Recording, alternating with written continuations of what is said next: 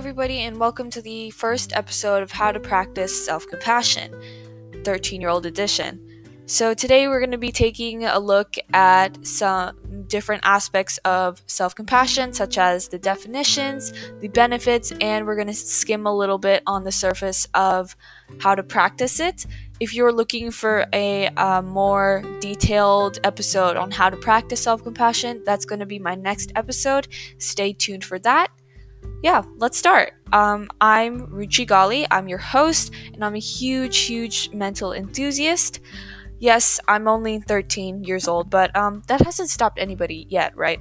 So let's talk self-compassion.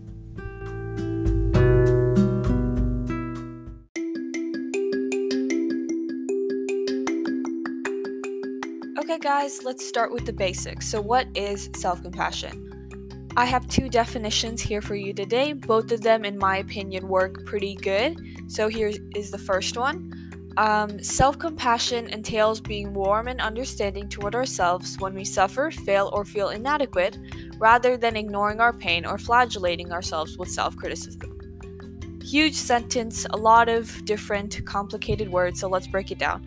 So basically, this sentence is saying that self-compassion means being kind to yourself even when you felt that you failed or you have failed, or when you suffer or feel inadequate. So for example, for our age, let's say we get a bad grade in school and we just don't like that grade and we're really disappointed in ourselves. A lot of us just think of a lot of the bad things that we've done in our lives instead of just moving past the failure and trying to improve on the failure. Don't get me wrong, you're not the only one. I do that all the time, and I have no idea why, but I do that all the time, especially when I get bad grades in school. So the important thing is to remember to move past it. To move past it, you have to assess what happened, figure out how to improve it, and then do better next time. It's not like this one bad grade is going to affect you in what? Probably not even a month or so. Probably not going to affect you. Yeah, so let's move on to another definition. Another definition is that a lot of people say that self-compassion is made up of 3 different elements, which is self-kindness, common humanity, and mindfulness. So self-kindness, like I was just talking about, you're being kind to yourself even though you have felt that you failed. Common humanity is more about having morals about like humanity. For example, that all humans suffer, that all humans are not perfect, stuff like that. Mindfulness is about taking balanced approaches to negative emotions. It's also about not negatively thinking about your thoughts, your feelings, and your actions, and not judging those thoughts, feelings, and actions. Yeah, so those are the 2 definitions that I have for you. Let's move on to the effects of self-compassion.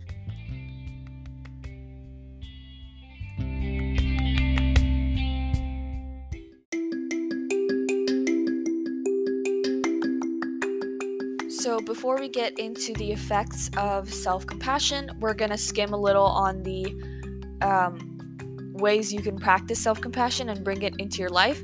So you can bring self-compassion into your life physically, mentally, emotionally, with relationships, and spiritually. So with physically, you can comfort your body, which means eating something healthy, lying down and resting your body, massaging your own neck, feet, and hands, taking a walk, anything you can do to improve how you feel physically. And then the second one is writing a letter to yourself. I know, sounds super weird. Trust me, I thought it was really weird as well. You're not the only one. But I did actually try that because I was researching this topic a couple days ago and I decided to try it in case it works. And for me, it definitely worked because it felt like receiving advice from a person that isn't you, even though it is you. That sounds really weird as well, and I'm sorry for that. But please try it and tell me how it goes. Okay, the third one is giving yourself encouragement. So also kind of like writing a letter to yourself. So giving yourself encouragement, you can do that in your head, or you can do it in the letter, or you can just like post sticky notes around your room or something like that with encouraging words. And then the fourth one is practicing mindfulness. This is having a non-judgmental observation of your own thoughts, feelings, and actions without trying to suppress or deny them. So don't suppress any thoughts, feelings, or actions. If you need help finding out what they mean or why you're thinking like that, try going to a therapist or a psychiatrist, any of those professionals. Try that, or you can even do it with a friend, honestly. I feel like friends can be a huge help with trying to figure out how you're feeling and why you're thinking like this and stuff like that. Please go talk to someone if you need it. Okay, so now that we've gone over a few ways that you can practice self-compassion, we're going to move on to the effects of self-compassion.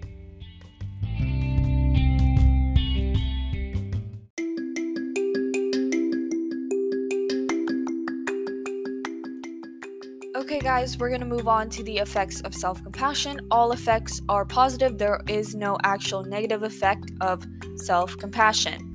Just a reminder, I'm getting all of this information from different sources. I'm going to link those sources in the description. Please go check them out. They're absolutely amazing sources and they give a lot of information. I encourage you to research by yourself if you want more information on the other definitions or other ways of practicing self-compassion and other benefits, and deeper into those benefits. Okay, let's start. So the first benefit of self-compassion is that it increases motivation. So motivation is really important to our age group because it fuels a lot of things that we do. For example, you need motivation to do schoolwork, you need motivation to practice a sport, you need motivation from the tiniest thing to the biggest thing. Motivation is everywhere. Personally, I'm not a person who has a lot of motivation when it comes to schoolwork or practicing sports or stuff like that.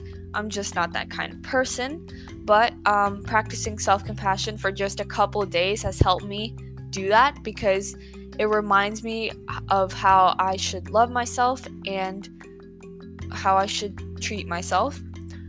If you are a person who has motivation and knows how to channel motivation into schoolwork and other activities, congrats. I have no idea how you have done it. Please come tell me because I would definitely appreciate the help.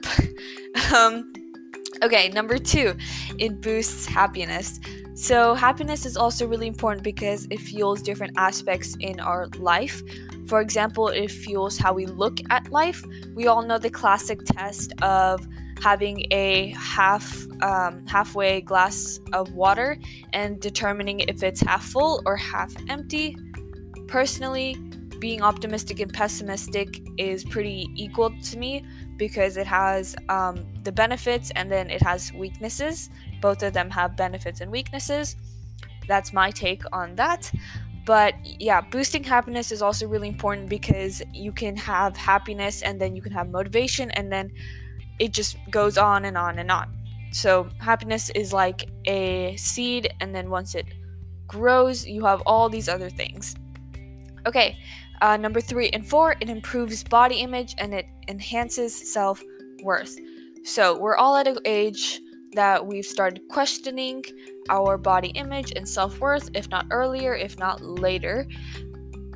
So first and foremost, body image. On body image, a lot of us start asking ourselves questions such as, is this part of my body too big? Is it too small? Am I not thin enough? Am I too fat? Stuff like that. And with self-worth, it's like, how much value do I have? Do I have more value than this person? Do I have less value than this person?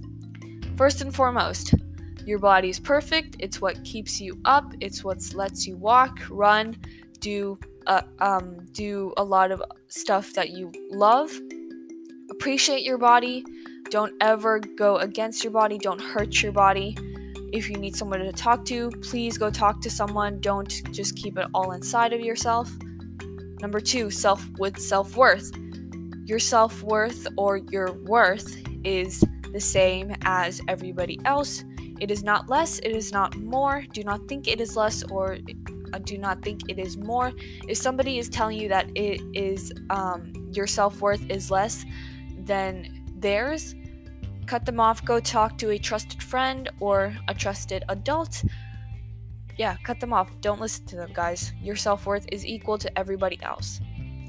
Number 5, it fosters resilience. So a lot of people think that resilience is like bravery. Personally, for me, it's like how you deal with the pressure when you're under pressure. So for example, I play soccer. I have a coach, and he is always talking about how if he puts pressure on you, how are you going to deal with it? Are you going to thrive or are you going to break down?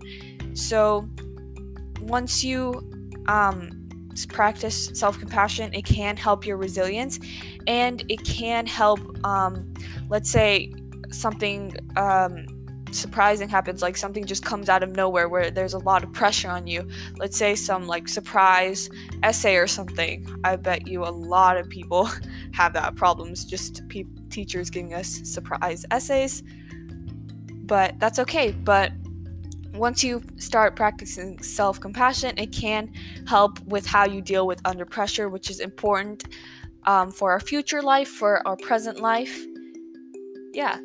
Okay, number 6, it reduces mental health problems, including anxiety, depression, and stress.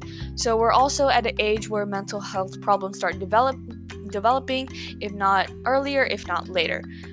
So anxiety, depression, and stress, a big topic from now to forever. Another reminder, if you are dealing with this stuff, please go talk to someone. Do not hold it inside yourself. So reducing mental health problems is also important because anxiety, depression, and stress also affect a lot of different aspects of our life.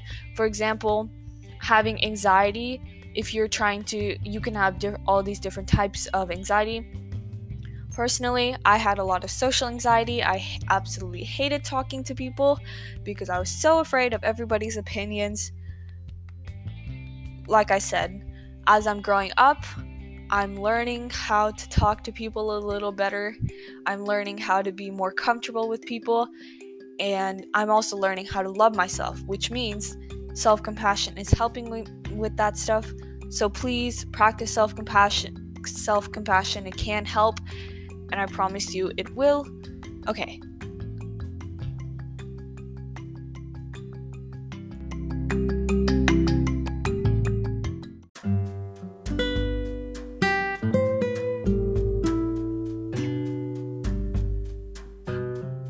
Okay guys, this is the end of today's episode. Thank you for joining me.